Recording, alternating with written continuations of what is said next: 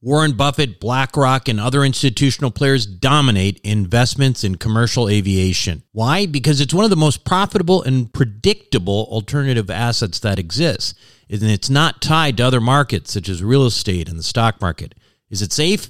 Well, imagine triple net leases to the likes of American Airlines and British Airways. Income is contractual and guaranteed by some of the biggest named airlines in the world.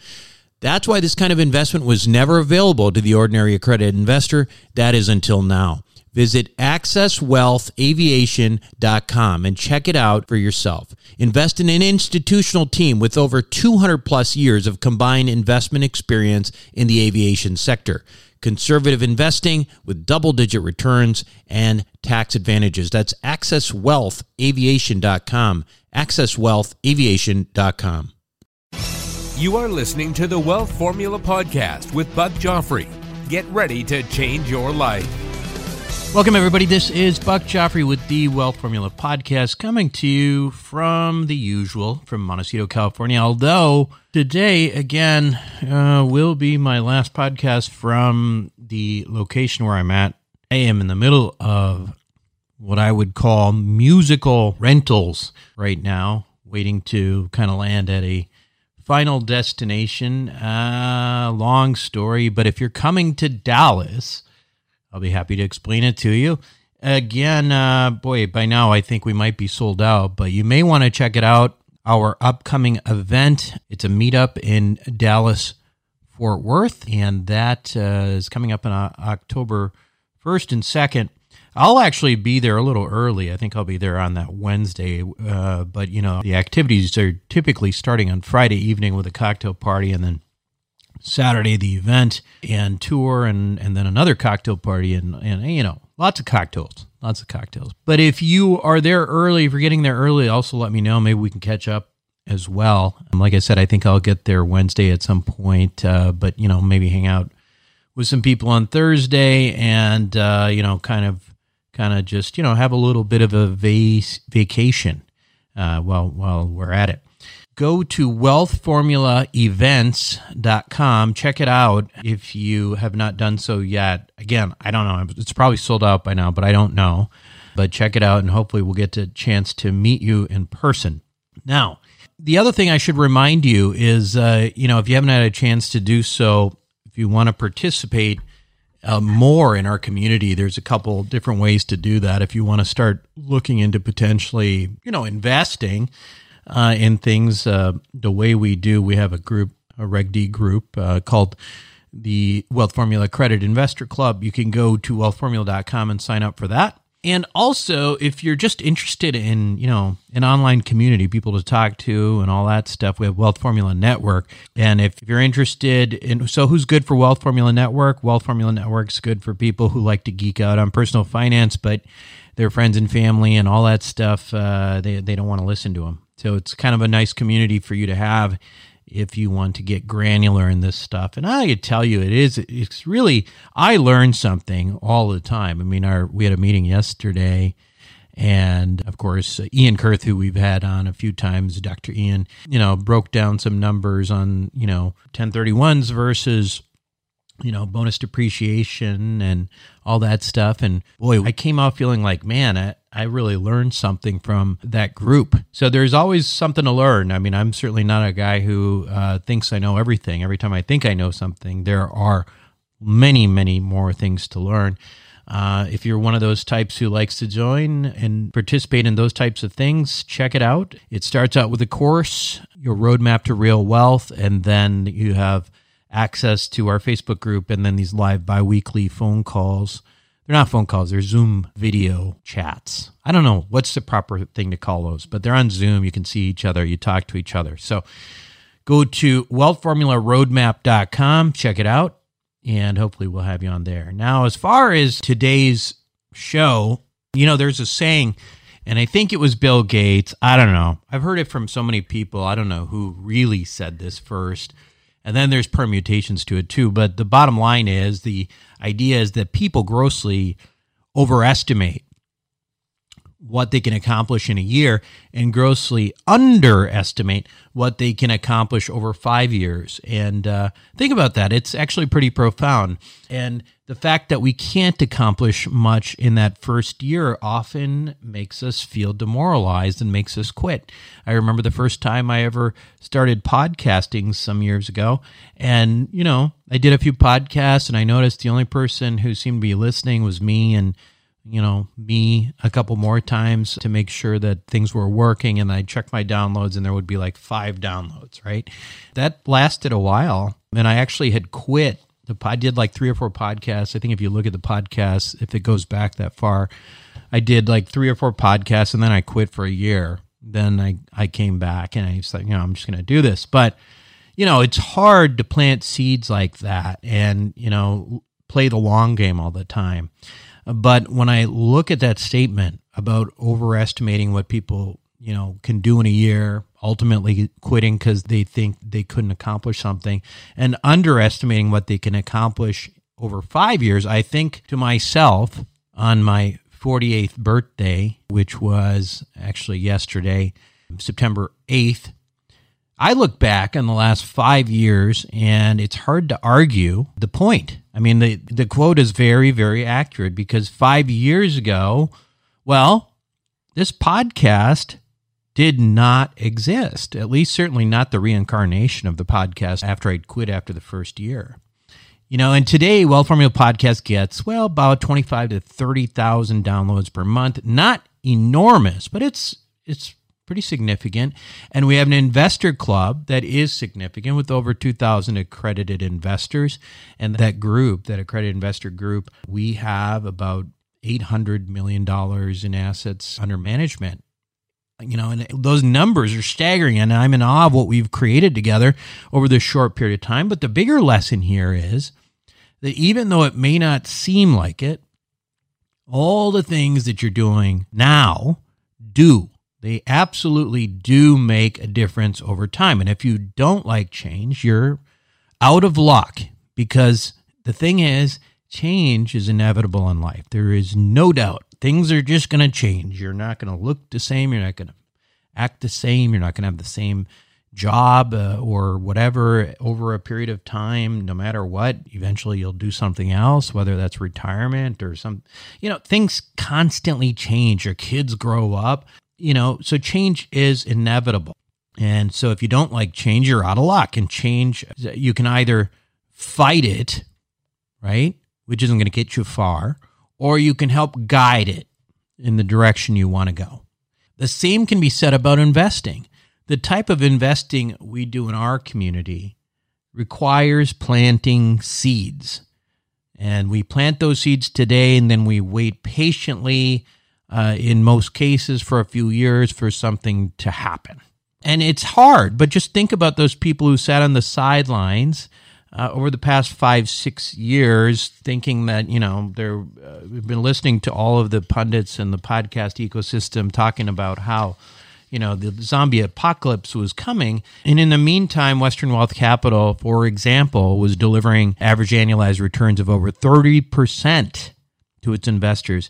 So it's funny because we've sort of come full circle on this notion about time is money. Time is money. People use that in the context of if they work harder, they can make more money or something like that. But in investing, time is money as well, because the variable that people often don't think about is the variable of time, right? Understand that investing in real estate requires some level of faith. You can't track your net worth daily on an app like you can with some other stuff. However, once you're in it for a few years, you start to see things come to fruition in a big way. And I gotta tell you, we have some very exciting stuff happening with some of our earlier investments that can really see things coming to fruition. And once you've been through this cycle a few times, it really gets exciting, and you really, you get some faith in the process. But again, the choices and investments you make today, they are not for, tomorrow or the next day. They're for 3 to 5 years from now, typically. And the longer you wait to start, the longer it's going to take for you to get the results that you want. So it's time to get off the sidelines. That's the moral of the story, okay? And so while you take action today, it's also important to contemplate your next move in the future so you don't sit around and just kind of hurry up and wait.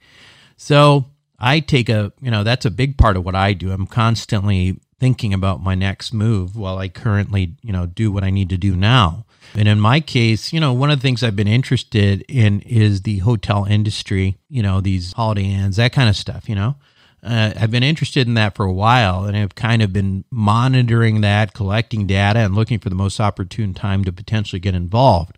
On this week's Wealth Formula podcast, I reconnect with hotel broker Steve Usher, who, I basically wanted to interview in part because I wanted to get an update myself on the hotel investing landscape. So, when we come back from these messages, listen to my conversation with Steve Usher. Worried about saving too little too late for retirement? The Wealth Accelerator may be exactly what you need. With the help of some of the oldest and most reliable insurance companies in the country, Wealth Accelerator allows you to take most of the upside of any good year in the stock market and use bank loans to magnify those returns significantly. And what if the stock market has a bad year? No need to fear. Wealth Accelerator is engineered so you don't participate in the losses of the market, no matter how bad of a year it is. Sounds too good to be true, right? But it's not. It's simply the same financial engineering that the ultra-wealthy have been doing for years. Now it's your turn. Check it out for yourself by going to wealthformulabanking.com. Again, that's wealthformulabanking.com. Self-storage is a necessary evil. It's where you keep your stuff and forget about it. No wonder this stuff is so profitable and recession-resistant. The Wealth Formula community, well, we've benefited from that. We've made lots of money in this space with Reliant Real Estate, one of the largest self-storage companies in the country. With an average investor internal rate of return of almost 34%, with hold times just over 3.5 years, these guys know what the meaning of velocity of money is. If you're an accredited investor, make sure to check out what they're up to right now at ReliantFund4.com. Again, that's ReliantFund4.com. Welcome back to the show, everyone. Today, my guest on Wealth Formula podcast is Steve Usher. Steve was on not too long ago. It was during the pandemic. He's a founder of a Pasadena-based Titan Hospitality, which is founded in 1999, which focuses on hotel brokerage assignments located throughout California. Since its founding, Titan has closed upwards of, $2 billion? That's a lot of zeros, so I couldn't tell for sure, but I think it's $2 billion. You can correct me if I'm wrong, Steve. And prior to founding Titan, Steve worked with Cushman and Wakefield and CBRE in San Francisco, so he certainly knows real estate. Steve, welcome back to Wealth Formula Podcast. Hi, good to see you, Buck. So, I keep wanting to talk to you because of my own sort of interest in potentially getting into the hotel space. We talked, sort of right during the worst of the pandemic. And at that time, I think you were honest in saying basically there's nothing going on. There really is no opportunity right now, and no one's going to finance anything. Has anything changed? I don't remember what month it was, but, it's probably last summer, I think, when we spoke. Yeah. And, a lot's changed. I think that, in the cycle of the pandemic, the average hotel in California was probably down maybe 40% in their revenue, which was huge. Some markets more than others. Obviously, San Francisco was hard hit. Markets like Anaheim that relied on, Disneyland or any sort of convention business was even harder hit. And then when the vaccines came out, things bounced back, fairly nicely. There was a really nice trajectory there. I would say, maybe half of that had been recouped. And then obviously Delta variant came out and everything kind of slowed down again. So we're kind of in this muddle where owners are kind of making the best of what they can. They had PPP loans and things to get them through the hardest times. So there really wasn't a lot of distress.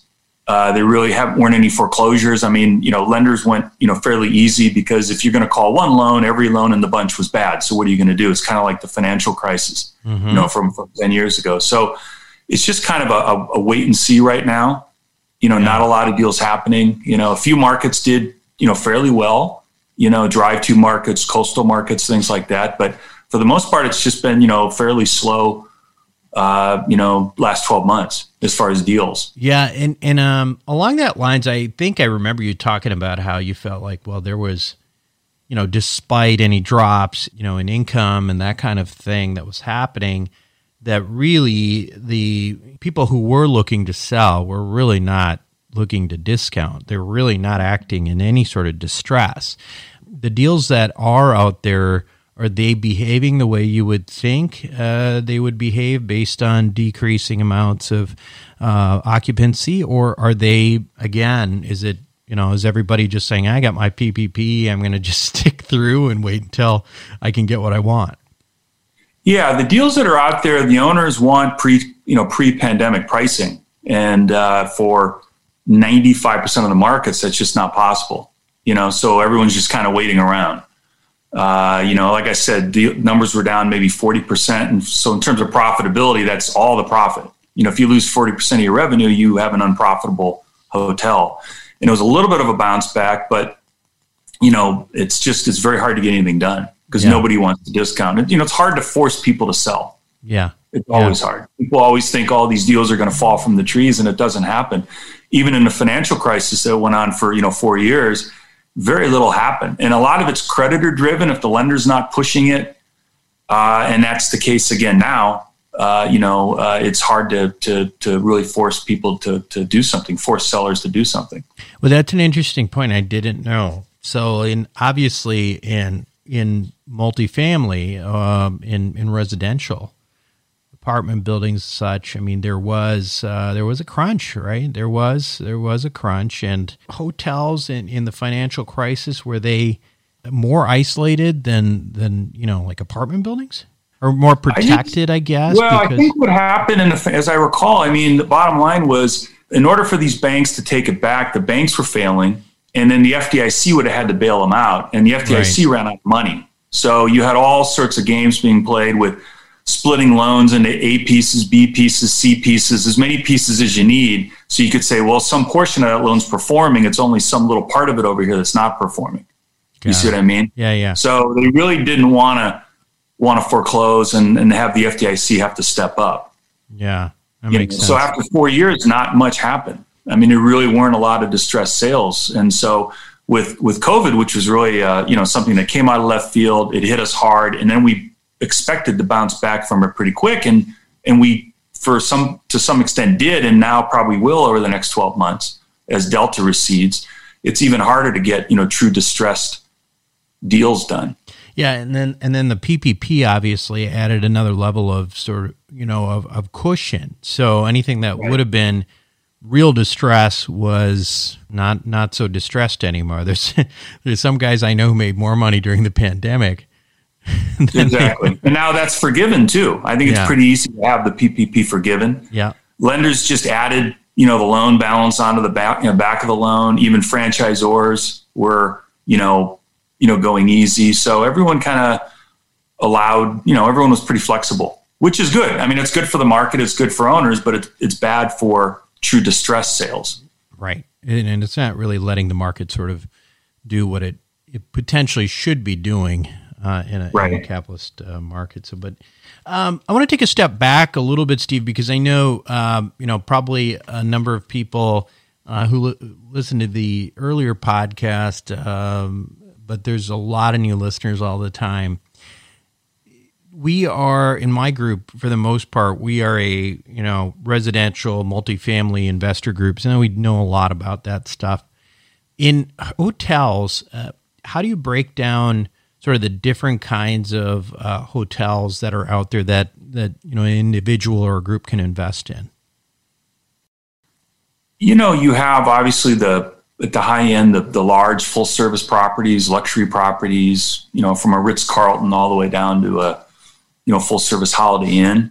So you have full service, and then you have select service / limited service. And, select service would be anything below full service. It's basically a rooms only operation, Hyatt Place, Hampton Inn, Marriott Courtyard, all the way down to really economy stuff like Motel 6. And really where I would suggest investing is in that select service, because you really want to sell rooms. That's where you make your money, and everything else, especially in doing business in California, the more employees you have, really the worse off you are. So you want to limit your employee count. Yeah. So select service is really probably where to go. And the margins with some of the new type of select service that are more kind of extended stay oriented, I mean, you can do some really, really great margins. Yeah. You can have almost like, an apartment building, I don't know what your margin is, maybe a 65% profit margin before debt.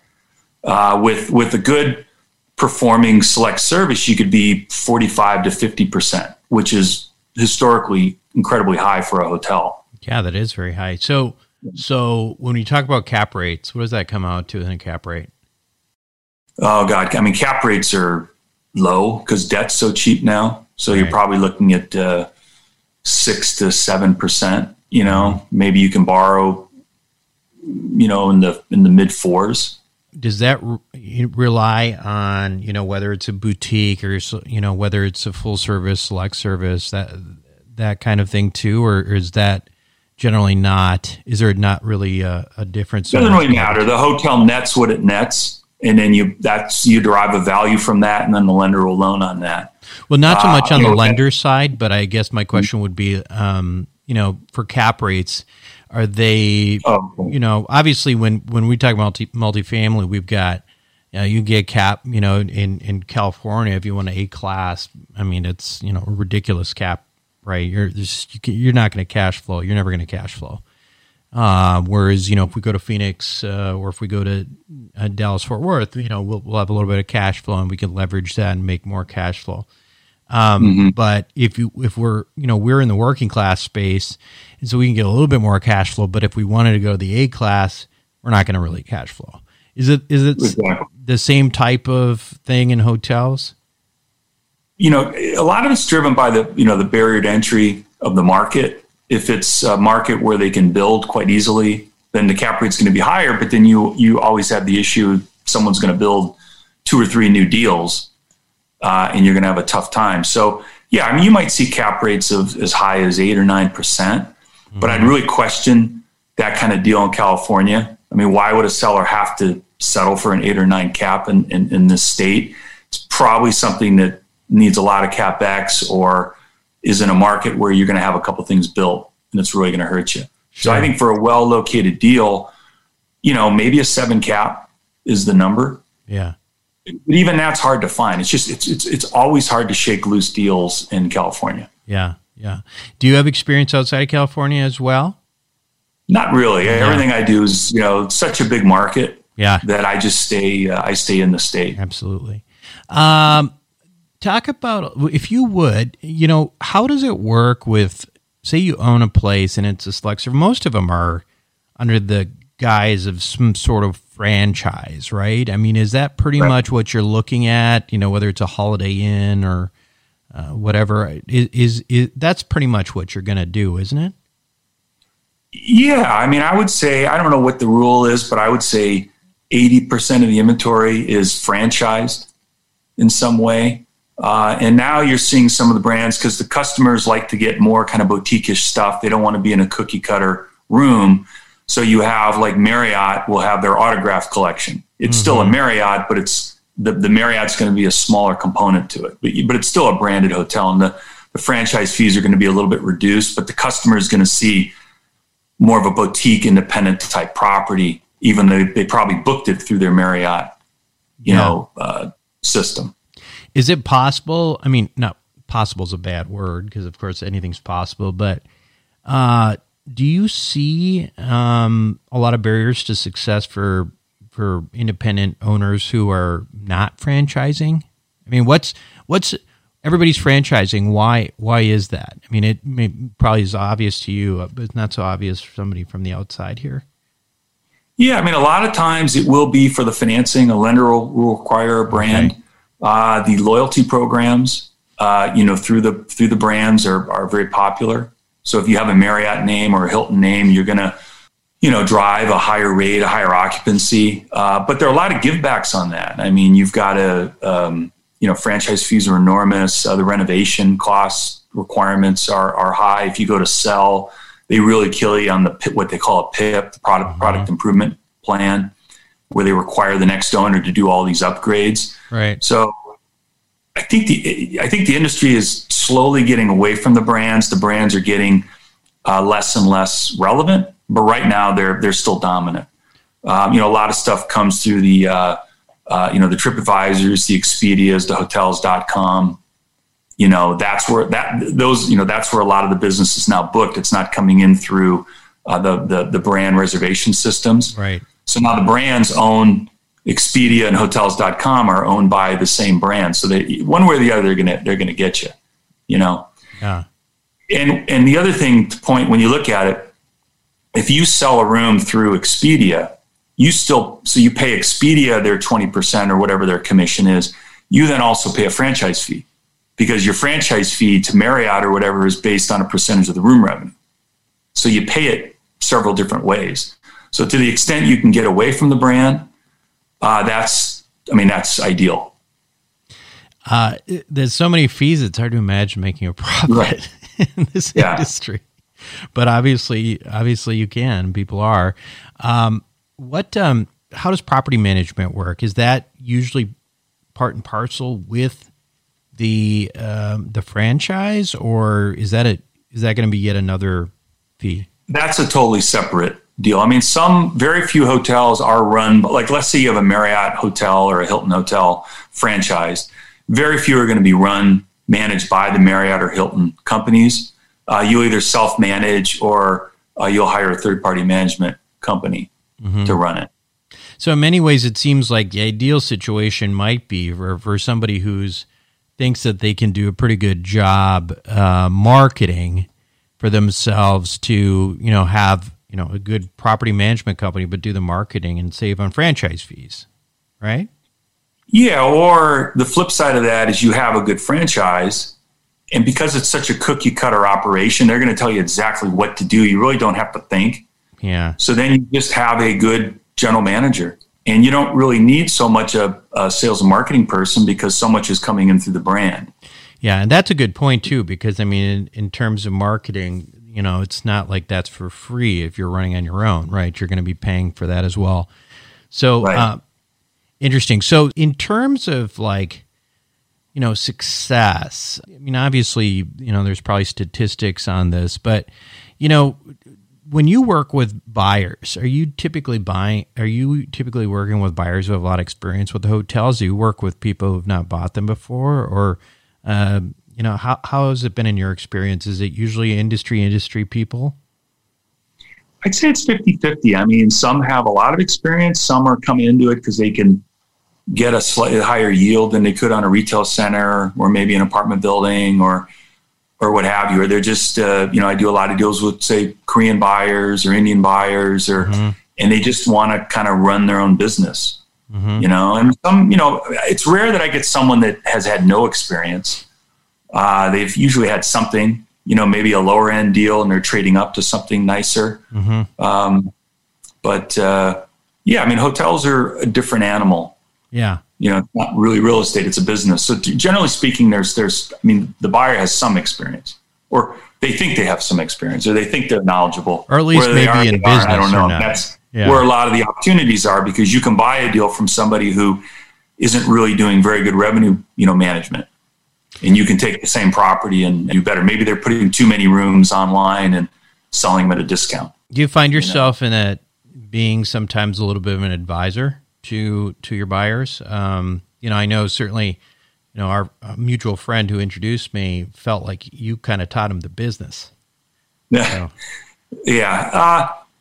Yeah. In his case, he was a true first-time buyer.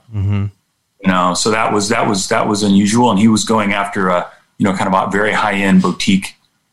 So that was very bold, to go from never having done a deal to saying, well, I'm going to have the highest rated hotel in the Coachella Valley, and he did it. And he did it. And that, but not many people can pull that off. Yeah, absolutely. That was a unique personality. But advisor, definitely. I mean, more so about what markets to go into, what markets to kind of stay away from. And usually with hotels, it's the new inventory that's the killer. Yeah. Because with the new inventory, you may have a Hilton branded hotel, and then the new guy coming in is building a dual branded Hilton. So it'll be Home2 and Hampton, and you may have, a different Hilton brand, so, and they're all going to work that same res system. So the brands are getting fewer and fewer. Right. Marriott bought Starwood. So now most brands are owned by, the concentration, and that has to be like maybe 2 or 3 companies own all the brands or most of the brands. When you have buyers, it sounds like to me from what you're saying, depending on the type of asset that you buy, it can potentially be sort of almost like a coupon, right? Am I wrong about that, or is it? Yeah, for periods of time, and then you hit a COVID or you hit a financial crisis, and then you're back to the point where hotels are rented pretty much day to day. Yeah. So it's a coupon until it's not, and then it's tough, and then it bounces back again. So you've got to get a higher yield to compensate you for that. I imagine apartment buildings probably more stable, although people can stop paying rent. Sure. But meaning from the actual, how much, time and energy an individual puts in. Obviously, our mutual friend puts a lot of energy and time into it. Right. But somebody who's buying, Holiday Express or whatever, and is this something like an out of town person could buy and do reasonably well at, or is it? Yeah, and that it's very much of a cookie cutter concept at that point. Yeah. You are a known brand. It's like if you had a franchise restaurant or something. It's a little harder because you've got all these little transactions every day with a restaurant, but it's the same idea, or like a Starbucks. You're going to put a Starbucks in a market, and it's going to do well, and it's a cookie cutter operation. Until things go, until you hit a downturn, and then you're going to have to buckle down and see through it. But for the most part, it is somewhat of a coupon clipping operation. So let's just put in an example. Somebody comes in, say it's me. All right. It's me. I'm coming in and I say, Steve, I'm looking to diversify a little bit. I'm looking for a little bit of better yield. I don't know much about the hotel business, but, give me some parameters. What are we going to look at? What types of things are good for a buyer like me in that situation? Like how big, how big should it be? What are the other considerations? I would probably buy a newer select service deal. A Hampton Inn, a Home2, something like that. I would probably go to what I would call a second tier market, not a first tier market, because then your cap rate's going to be too low, and it's going to be hard to make a buck there. I would stay out of a third tier market where either the demand's not great or there's just absolutely no barrier to entry. So find kind of what I would call like a second tier market, and then try to just pick it right where you don't have you don't have a lot of new inventory coming in. And then I think in that little pocket of time, you can do quite well. Maybe it's a 10-year period or something. You can do quite well. Maybe you could buy at a 7 or 7.5 cap. Maybe self-manage, get a strong enough general manager where you don't have, or manage, get a third-party management company if you have to. Mm-hmm. And you should be able to get a, double-digit, cash on cash return. You should, you should do better than apartments. Because you're taking on, a little bit more risk. In California, in these secondary markets, what is the usual? First of all, there's probably some parameters you have, like don't buy, small, building or business that has less than so many rooms. Exactly. Yes. Yeah. What would you say that?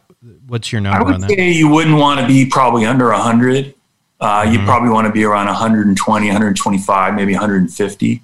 That's kind of where that select service box is. You go under 100, and then the margins just aren't there. It's much harder. You got to hire the same people, and you just have less rooms to amortize it over. Yeah, that makes sense. You get too big. Yeah. Now you just have too many rooms for what the niche of that hotel is in that particular market.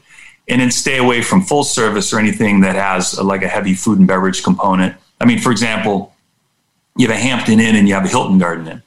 And they're basically, they're obviously they're Hilton brands.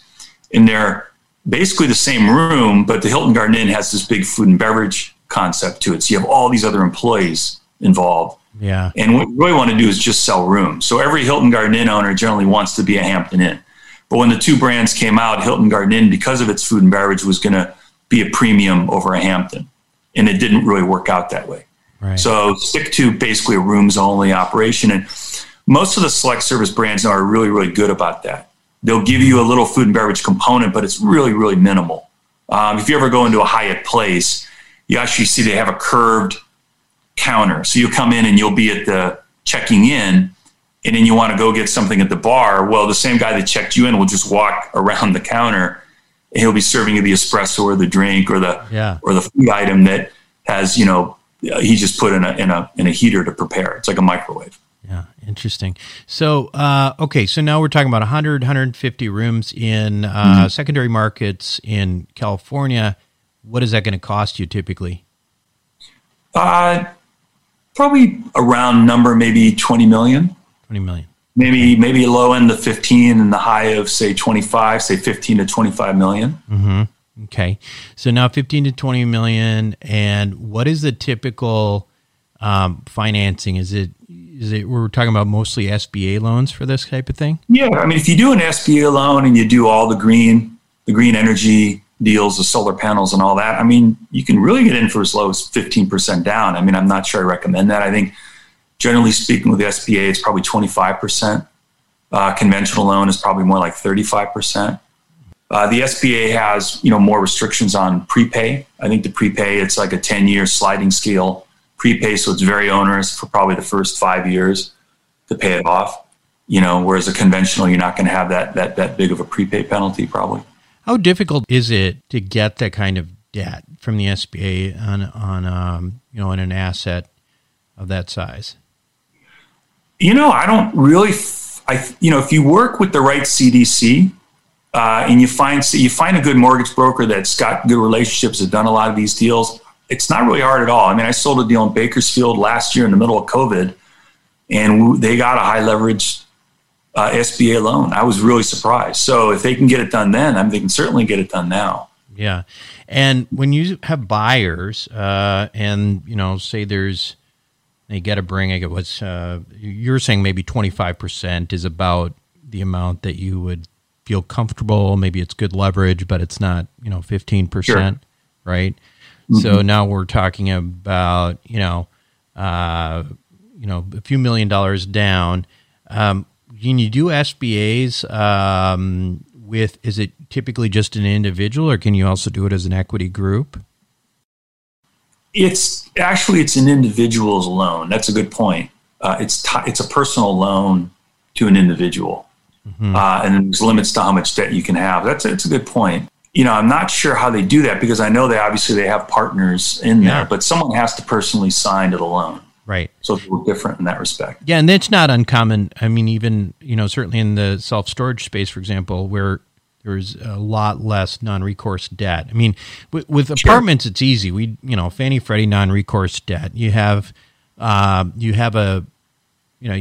sign, but it's really a bad boy clause, just basically putting you and saying that, you're on the hook if you do something illegal or nefarious. Sure. But with, self-storage and stuff, typically that's the way we've done it. You have one person or a couple people who are guaranteeing the debt, and then, the equity group comes in behind it. I just didn't know from, with the way the SBA works and with the government and all that, if that's kind of how, if that was still kosher or not. Yeah, I think they are personally guaranteed, at least the SBA portion of the loan, because you have a conventional first. I apologize. I don't handle the loans directly. I'm familiar with it, but I don't know all the specifics. But there's a conventional first, low leverage first, which is easy to get because that's very well protected. And then the SBA makes that riskier piece. And that's, I think, what is personally guaranteed.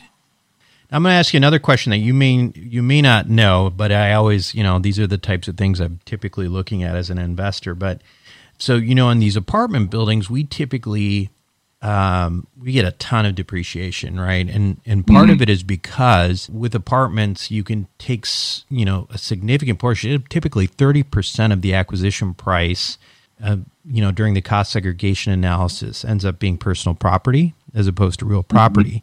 And with bonus depreciation, we're taking that all up front. So in many cases, or in some cases, we're literally, we've got as much depreciation as we've got equity. And it's passing all through, almost like, writing off all your investments. I know hotels are not going to be that good. I don't think anything else is, but I'm curious if when you do a cost seg on a hotel, how it looks typically compared to what I just described with apartments. Yeah, I can't speak obviously compared to apartments, but I mean, there are kind of general rules with the IRS how they'll allow you to break it out on the purchase price allocation. What I have heard with clients is that you get accelerated depreciation for renovation. So the great thing about hotels is not great, but you are constantly putting money back in. Yeah. Much more wear and tear than you would say on an apartment building or an office building. And I do think that you get to expense a lot of that. Sure. I know for my personal hotel investments, we've had great years, and because we've renovated for the next 3 years, my tax hit is very low, even though I know the underlying numbers are really strong. On a yearly basis, does the depreciation, is it for the most part, and the interest on the debt, has it pretty much offset your cash flow? To a large extent, yeah. Yeah. So it's pretty minimal. To a large extent. But the offset of that is you are putting money into the deal. You are renovating, but you're taking that out of cash flow, and if you've underwritten the deal correctly, you have this, say, 4% reserve that you underwrite all the time. Right. And that's already baked into your cap rate that when you bought the deal. So right now you were saying it still might not be the best time, not a lot of deals trading. Is that right? Yeah. California, and you probably see this with apartments, California is always hard on a cash flow basis to make deals work. I think where you've had success in California is on appreciation. Yeah. But cash flow is always tough. It's really tough now because, like I said, it's hard to force people to sell. Nobody ever if they don't want to sell, it's really hard to make them sell. And especially when they see their numbers coming back so quick. And now even with Delta's starting to recede. So people think, well, our recovery just got pushed back 6 months. We'll be out of this thing. And, 80% of California is now vaccinated, so, I got to believe we're coming out of this maybe in that V that we always talked about. Yeah. What I do remember talking about before was I suggested just buying hotel stock. Oh, by the way, let me just say that I don't know how many people emailed me and said, that recommendation Steve had made me a lot of money. Can you please thank him? I don't know. I had at least 3 or 4 emails, people who went and, you had some REITs that you recommended that apparently just really, hit it big.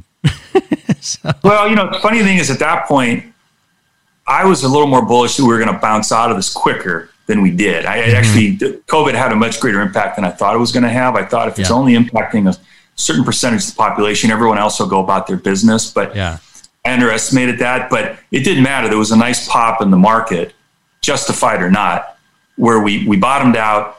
And I thought that discount's just too great because these companies that are recommended had phenomenal hotels and phenomenal markets. But a lot of those markets like San Francisco really got slammed, and they've stayed slammed. So if I knew that then what I know now, I probably would have been a little more cautious, but it worked out really well.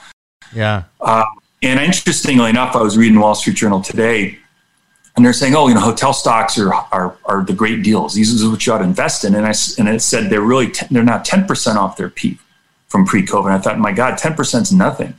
Now they're calling that a great deal. And I'm thinking, boy, I wouldn't invest in something that's pre-pandemic, only 10% off. Right. That's crazy. But they're saying that's a great deal. So again, you have to be a contrarian. At the time when I recommended it, everyone's like, "Oh, hotels are horrible. Don't invest in a hotel." Well, that's crazy. And now they're saying hotels are hot, and I'm going, "Well, I wouldn't do that deal now at a 10% discount. That's crazy." Yeah. You should get it much bigger. And when you think about it, you're just talking about the equity, which is just part of the capital stack. So the value per room is probably only down maybe 5% pre-pandemic. That's no bargain. Yeah. So if that's true, I don't think hotel stocks now are a bargain at all. Now I would probably steer clear, Yeah. So I was going to ask you if that's, you think probably not a good idea now. Yeah, I haven't really looked into it. I just assumed that there was a moment in time and we hit it, and now it's probably gone. Yeah. So I didn't really look into it. And then I saw the article, and the 10% discount is you're not being reimbursed, or you're not being compensated for the kind of risk I think you're taking. Yeah. Especially given. And I think we've seen how stupid policy can get. And really, now it went from stop the spread to let's have zero infection or something. And they can really shut you down. I mean, it's crazy, Yeah. Well, it is what it is, like I think many people, in the contrarian world, we kind of are, had expected there to be more stuff and discount, but there really wasn't, right? I mean, it was well, it's like I said, when everything is underwater, how does the lender foreclose? Because then the lender's underwater, and the regulators from the get-go on this were saying, we're going to go easy. We're not going to force the lender's hands to make this happen. And so I figured nothing's going to happen. And I did think this would be somewhat of a V or a U or something, and we'd come out of it pretty quickly. It wasn't like a normal financial recession, which could go on for 4 years. And then even if the lenders want to look the other way, they can't at some point. But here I figured we'd get out of it quick enough that they would be able to, and I think that's what's happened. What do you think in terms of long-term, hotels? You're still bullish. You still think it's a good place to be, obviously. Tell us the case for hotels in the next decade. Yeah, I think hotels, again, I think long-term you get rewarded for the risk that you take, because it's an operating business, and in good times they do very well. You just have to probably have a bigger financial cushion than you thought you needed, because things happen. COVID happens, the next COVID will happen, and you just have to have, you got to be able to withstand that 12 or 18 month, period, but otherwise I think it's good. Be wary of, low barrier to entry markets. Luckily in California is pretty tough to build in, generally speaking, although some markets you can slap things up pretty quick. The cities are, real bullish. So you have to be careful of new inventory, but those are few markets. Most markets are pretty high barrier to entry. And I would also look out for, what did COVID do long-term to like CBDs, like downtown LA or certain markets? Are those going to come back, or are you going to have now remote work? That's something, what's happened that's going to stick with us? What was kind of already happening and COVID just accelerated the trend? Yeah. CBDs. What is CBD? Central Business District. Okay. Central Business. How many people are going to now want to go back and commute an hour to get downtown and when they got comfortable in their living room? So those probably are trends. Less people flying in, to meetings, right? Because they're all doing Zoom now. Yeah. So I'd be wary of heavy convention markets. This exposed some things, markets like Anaheim with Disneyland, where you have that one big demand generator, and something like this hits, just be wary of that, because I think it exposed how vulnerable some of those areas are that we never, Disney's bulletproof. Yeah. Disneyland's bulletproof. It's great. It is, but you've got to build in these cushions for moments like this. Yeah. Good stuff, Steve. It's always good talking to you. What, if somebody wants to get a hold of you, website? Titan Hospitality1@gmail. Fantastic. That's the email. And is there a website associated with that? Yeah, titan-hospitality.com. Perfect. Steve Usher, thank you again, my friend, and hopefully we'll have you on another 6 months or so and see how this hotel thing is working out. It's something I definitely am interested in focusing on potentially in the future myself. Great. It's never a dull moment. See you right back.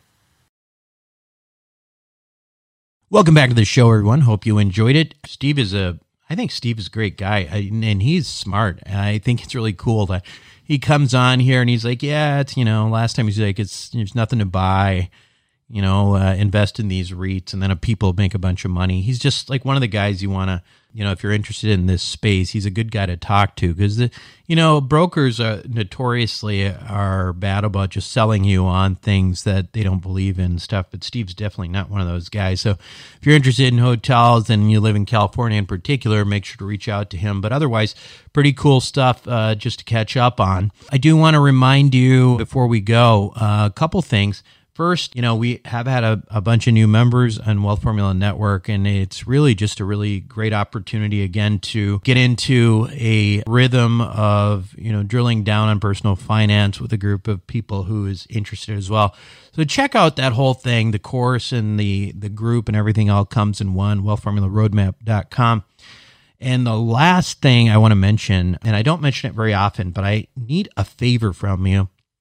If you have not done so, go to wealthformula.com. There's a little button there that basically guides you on how to do a review on iTunes. Maybe you already know how to do it, so you don't need to do the leave us a review thing. But if you get a lot out of this show, if you think that, we're doing a good job, make sure to go ahead and give us 5 stars and write a comment. I had some really good comments, and I should read them sometime. One of them said something like, it's the only podcast that makes me money. That makes me feel good. That's what we're trying to do. That's what we're trying to do, is trying to help people get ahead in this financial world. But go to check that out if you can. Leave us a 5-star review. That's it for me on this week's episode of Wealth Formula Podcast. This is Buck Joffrey signing off.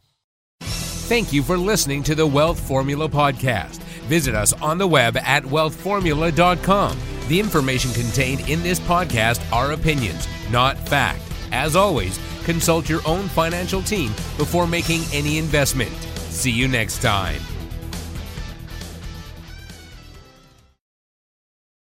Buck Joffrey here from Sapio with Buck Joffrey. Aging might become reversible over the next 10 to 20 years. It's already being done in lab animals, so it's just a matter of time. Our challenge? To be healthy enough for when that time comes. As a former scientist and surgeon myself, my goal is to figure out how to do that and to share it with you. I wrote a book called Living Longer for Busy People that you can download for free at sapiopodcast.com. You'll be amazed at just how a few daily adjustments can add years of a healthy life for you. Again, download it for free, sapiopodcast.com.